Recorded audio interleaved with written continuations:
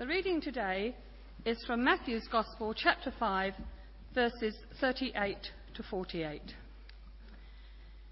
You've heard that it was said, eye for eye and tooth for tooth. But I tell you, do not resist an evil person. If someone strikes you on the right cheek, turn to him the other also. And if someone wants to sue you and take your tunic, let him have your cloak as well. If someone forces you to go 1 mile, go with him 2 miles. Give to the one who asks you, and do not turn away from the one who wants to borrow from you. You've heard that it was said, love your neighbour and hate your enemy. But I tell you, love your enemies and pray for those who persecute you, that you may be sons of your Father in heaven.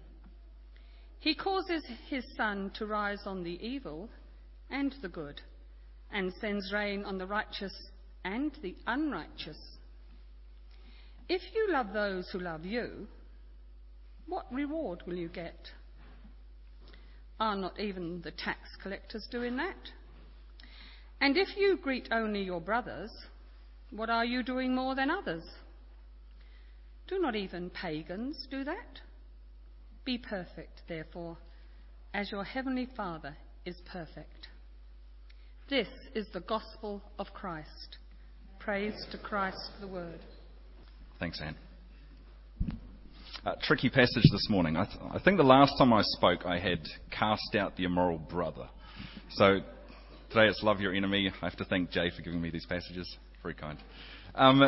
Let me pray before we tackle it. Father God, we thank you for your word. We thank you that it is truth. Help us to be always humble under your word, never arrogant over your word, thinking we know best. Help us to learn from it. Help us to apply it in our lives as we know we need to. Amen. There was a book written a few years ago simply called The 100. I don't know if you've read it. It's a list. It's a ranked list of the 100 most influential people in history. The most influential people in history. And the author for it, a guy called Michael Hart, he explained that it's not a list of the greatest people in history or the best people in history, rather a list of the most influential people in history. Those who have had the most influence.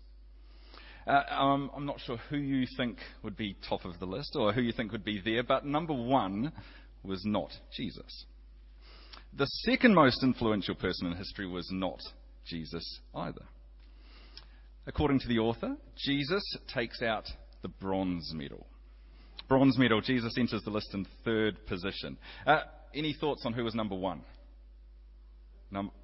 Who? Oprah Winfrey? Maybe. Toss up Oprah Winfrey, Jesus? No, didn't make the list. Any other thoughts? Socrates? No. Who? No.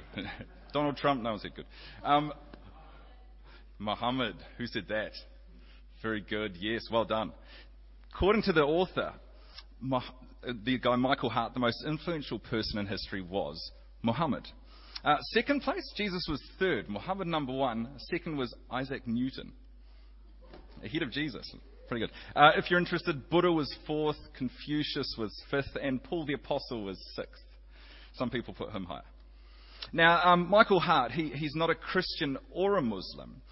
He's put Muhammad first because in his observation of Muslims and Christians, Muhammad's got far more influence over the lives of Muslims than Jesus does over the lives of Christians. Think about that for a second. He's talking about Jesus Christ's lack of influence on Christians. He's not talking about Jesus' lack of influence on non-believers.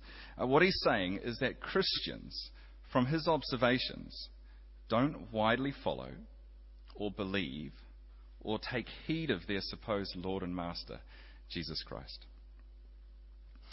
And one of the main reasons he gives is our passage today.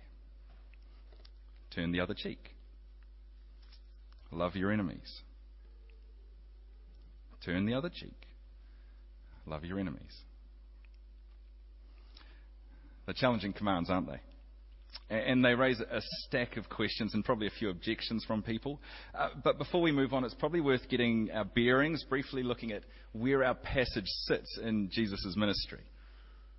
We're in chapter 5 of Matthew, and at the start of chapter 5, it's the start of the famous Sermon on the Mount. You may have heard of it. Where Jesus, he's gathered his disciples to teach them about what the kingdom of God is like and how those in this kingdom should act.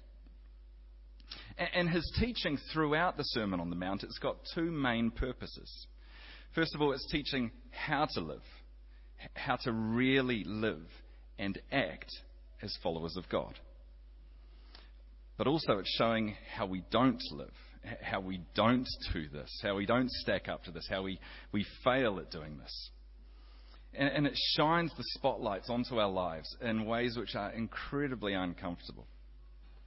If you're reading the Sermon on the Mount and you don't get a sense of unease or nervousness, then you're really not reading it carefully enough. You're not taking it seriously enough. C.S. Lewis, the famous Christian author, he was once asked if he liked the Sermon on the Mount. And he replied, "Who can like being knocked flat on his face by a sledgehammer? I can hardly imagine a more deadly spiritual condition than that of a man who can read that passage with tranquil pleasure." And it's because throughout the Sermon on the Mount, Jesus ramps up the standards in order to get to the heart of God's law.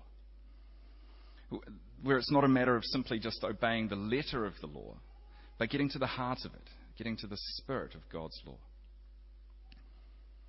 So Jesus is showing us how we must live as followers of God, and in the process, highlighting how we fail at doing this.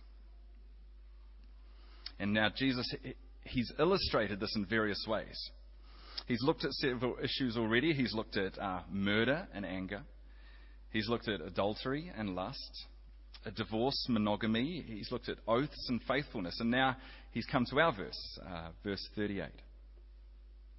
He says, "You have heard it said, an eye for an eye and a tooth for a tooth.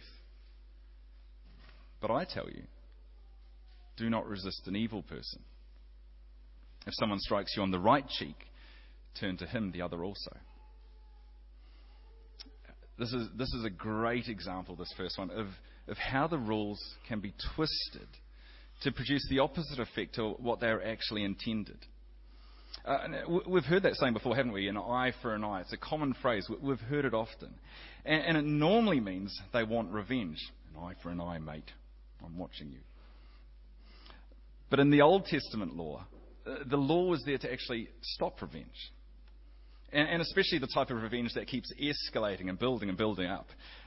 Like a gang war, you know, where one side has an insult, so then the other side has a bashing. And then the other side has a drive-by, and it keeps ramping up and going on and on. Or the stories that we know of the honour feuds in late 1900s rural America with the Hatfields and the McCoys having a feud and all that. And banjos, I'm assuming. I don't know. And it's where the violence wouldn't stop, because each new offence brought new shame on the victim's family, and then they'd have to retaliate and defend their honour. So God's law was there that punishment, it said punishment had to be eye for eye, tooth for tooth. Actually, if you go back to the Old Testament, it says fracture for fracture. So I don't know how they work that specifically, but fracture for fracture, eye for eye, tooth for tooth. But I hope you can see the intention of it. It's limited and it's proportionate. Eye for an eye, so that justice would be done and so that revenge would stop. It was to limit the idea of payback. But so often then and now we know that saying is now used to justify revenge.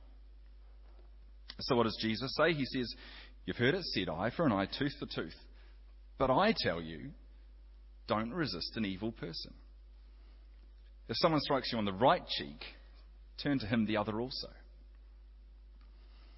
It's important to know what Jesus is not saying here and what he is saying here, isn't it? Is he saying that there's to be no resistance to evil in the world? That there should be no police, there should be no judges, there should be no soldiers, there should be no prison guards, there should be no prisons. Is that what Jesus is saying? No, I think we'll kind of agree. No, he's not saying that. Jesus, he can't be encouraging evil or injustice in the world. God is a God of justice. And the Bible is very clear. It teaches that the laws of the country that you live in is often a way that God's justice is carried out. And we know that ultimately his perfect justice is going to be carried out one day eventually. Now, what it's teaching here is at much more a personal level. Jesus is speaking here to his followers and to us today as individuals on a personal level. What attitude we're to have when we're wronged. And all the examples from verse 39 to 42 that he gives to kind of address that, they're all addressed to you singular. Not you as a group, they're you singular. And in essence it's saying when confronted with evil, when you're being wronged, you must not retaliate. You mustn't seek revenge. But not only that, you must seek the good of those who have wronged you. And that's what's happening in the example, the first example he gives, isn't it? If anyone slaps you on the right cheek, turn to him the other one also. We know the phrase, a slap on the cheek. It's to do with honour, isn't it? You say like, oh, it's such a slap in the face that they did that. You go, oh, can't believe they did that. What we mean is I was so offended. I was so let down by that. I can't believe they did that. I thought I trusted them. And Jesus is saying, don't retaliate. Turn the other cheek. Rather be embarrassed or let down rather than to stand up for your perceived rights and hurt someone in the process. He gives 3 more examples to back that up. Go give the extra cloak, go the extra mile, give willingly without gain. But he's not limiting us to these examples, is he? They're just there to highlight the heart attitude that we're to have in the face of wrongs being done to us. I've actually found it quite hard to prepare this talk because I constantly want to soften it down. I want to soften Jesus' teaching. I want to make excuses. I want to justify things. I want to say, yeah, but I want to do it now, and I so often want to do it in my life. It's way too easy to justify the idea that we don't have to pay attention to what he says, that somehow our circumstances are special, that our reactions are warranted. And we see it, that the teachings of Jesus here, they're just so countercultural, aren't they? They're counter to the society that we live in, but they're also counter to what feels natural. That we want to qualify them out of existence because they just feel so natural. When I'm wronged, I want to hit back. I want to retaliate. But when I do it, it shows that Jesus has little influence in my life. Have a think of times when you've been wronged. Times when you've been lied to. Times when you've been hurt. When people have belittled you. People who have taken advantage of you. People who have betrayed you.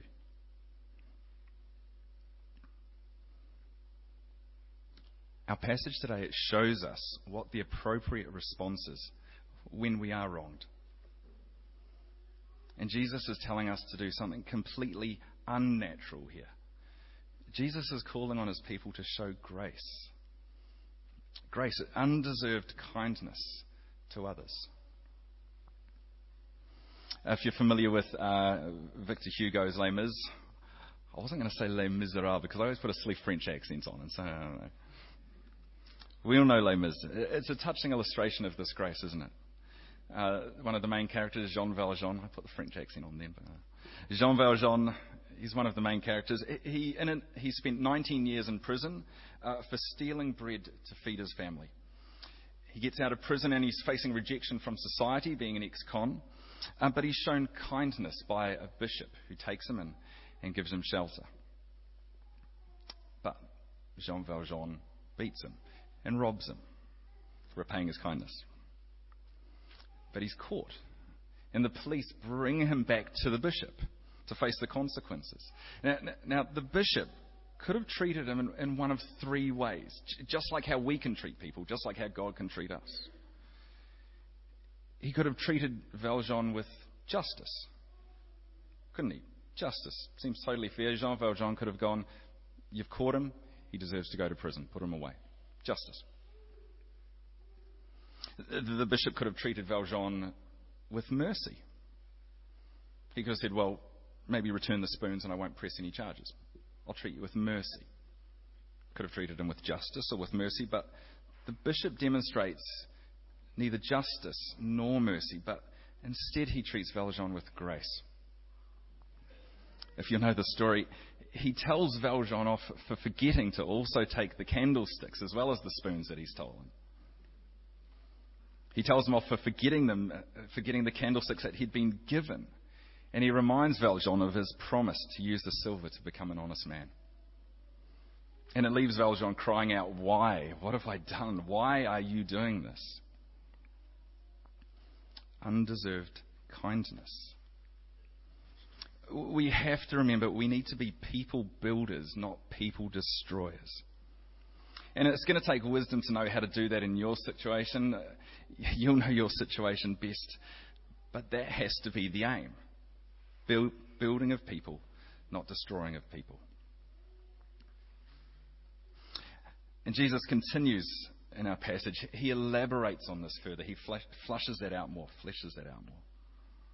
In verse 43 he says, well, you've heard it said, love your neighbour and hate your enemy. But I tell you, love your enemies and pray for those who persecute you. Quite familiar with that, aren't we? But the first half of the instruction, love your neighbour, hate your enemy, the first half of that's totally from the Old Testament law. But the Pharisees had kind of assumed the second half. If we love our neighbour, well, surely we must hate our enemies. But Jesus commands grace again. Not just to love our friends, not love for people like that, but we need to have love for people who really we've got absolutely no reason to love. He tells us to love our enemies. I don't know who your enemies are. I don't know if they're Twitter people, person at school, person at work, family members. But he's telling us to love our enemies. To love those who hate us. To pray for those who are actively seeking us harm. And the whole thing, it's a kind of an oxymoron too, isn't it? It's, the definition of an enemy is someone who doesn't deserve our love. How can you love an enemy? And more than that, it's highlighting that it's not passive love, is it? It's not just avoiding them. Not just saying, well, I'm not going to speak to them anymore and avoid them. Or I'm not going to message them. Rather, our attitude is to be active. We're to do good to our enemies. We're to pray for them and for their good. We're to show undeserved love. And it's because that's what God does. In verse 45, it says, He causes the sun to rise on both the evil and the good. He sends rain on the righteous and the unrighteous. It'd be a weird world if the rain only fell and the sun only shone on Christian farms. It'd be a very strange place to walk. Weather forecasts would be very strange too. Don't know. But there'd also be chaos in our relationships if we Christians only loved our friends.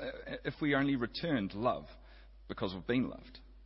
Or if we only prayed for those who just did good for us and ignored those who didn't do anything else. No, we're to love in such a sacrificial way because we're to be a reflection of God's love. God loves because He is love. He doesn't love because we're lovable. His love for us isn't a deserved love, of course. It's a gracious love. And when we love our enemies, we show that we're like Him. We're acting as His children.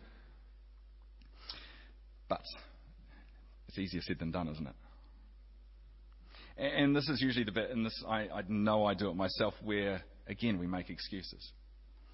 where we remember what someone's done to us, or said to us, or said about us, or even worse sometimes it feels like doing those things to people that we love and care about. Like when your children tell you of hurtful things said to them at school, it's so much easier to get angry than if the same things were said to you.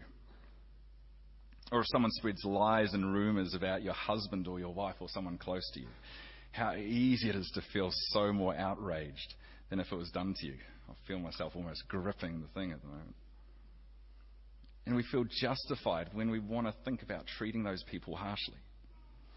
But verse 44, Jesus tells us to love them and pray for them. So how do we do this?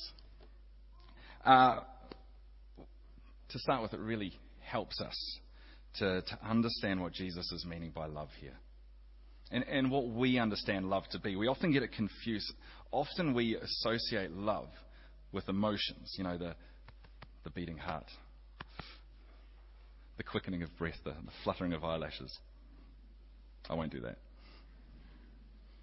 Becky and I, my wife, once came across an outdoor wedding one time. We were just strolling along, found an outdoor wedding, and the vows that the couples shared with each other said, "I will be yours as long as our love continues to blaze brightly." People end marriages because they don't feel in love with one another anymore. But the Bible doesn't treat love like that, does it? Love's not feelings first in the Bible. Love is action. Jesus isn't saying feel nice things about your enemies. He's saying move towards them, do stuff towards them in a way which is good. Move towards them in ways that are good. He's saying pray for them. You know, praying for them is probably, it seems really, really simple, but it's probably a major thing that you can be doing for them. It's so hard to keep hostile feelings and anger towards someone when you're genuinely praying to God for them. And you'll be surprised. Feelings can often follow actions. If you act in a way continually, your feelings can line up over time. So Jesus, he's given us the standard we need to live by. Turn the other cheek. Love your enemies and pray for those who persecute you. How are you going with this? I bet you're glad you came to St. Stephen's this morning, aren't you? Here for a nice uplifting message, and this is what you get. But the bad news is we haven't even gotten to the last verse yet. After all the things that Jesus has been saying, we're kind of hoping for him to say something like, now, I know this is going to be hard, but just do your best. But instead we get verse 48. He says, be perfect, therefore, as your heavenly Father is perfect. Be perfect, therefore, as your heavenly Father is perfect. And if anyone can hear that or read that without a sense of crushing guilt, then something's a bit wrong. But a slightly more literal translation, apparently, though, I was looking at, says, you will be perfect as your heavenly Father is perfect. And I think reading it this way helps us to kind of understand what this last verse is talking about without us feeling despair too much. It can kind of be read as a bit of a triple whammy. You will be perfect. We can get the command on how to live according to God's standards, like we saw. You will be perfect. But it can also be read as getting a sort of sense of insight into God's nature. That if we love in this kind of way, then we'll be loving in a good and perfect way like our Heavenly Father does. It helps us see God's love. When you love this way, you'll be loving perfectly like God does. But ultimately, and definitely the most important, is that through the Sermon on the Mount, and through our passage in particular, we're pointed to the one that will make us perfect one day. It's the one who prayed for those who persecuted him. Father, forgive them. It's the one who gave his life for sinners, who gave his life for those who are powerless, who gave his life for the ungodly, who gave his life for his enemies. I said at the start of our Michael Hart's book, 100 Most Influential People, at the end of his opening chapter in his book, he writes about the command to love your enemies. He says this. He says, "These are surely among the most remarkable and original ethical ideas ever presented. If they were widely followed, I would have no hesitation in placing Jesus first in this book. But the truth is that they are not followed. Indeed, they're not even actually generally accepted. Most Christians consider the injunction to love your enemy is at most an ideal which might be realized in some perfect world, but one which is not a reasonable guide to conduct in the actual world that we live in. We don't normally practice love for our enemies. We do not expect others to practice it, and we do not teach our children to practice it." And he ends with, "Jesus' most distinctive teaching, therefore, remains an intriguing but basically untried suggestion." But what Michael Hart didn't care to see was the one who did follow this perfectly. The one person in history who lived up to the standards. When we read the Sermon on the Mount, we will naturally feel slightly down about ourselves. But that should pale into nothing compared to the gratitude that we feel for Jesus. Let me pray.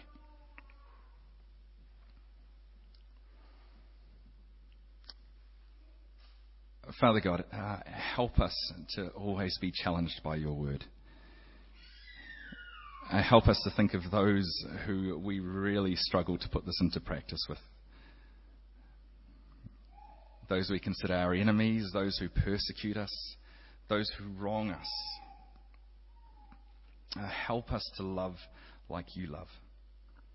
Help us to turn the other cheek. Help us to act in ways that are loving towards people. And please, Father, help us continue to pray. Help us be shaped by your word, and help us always to be led to you through it. Amen.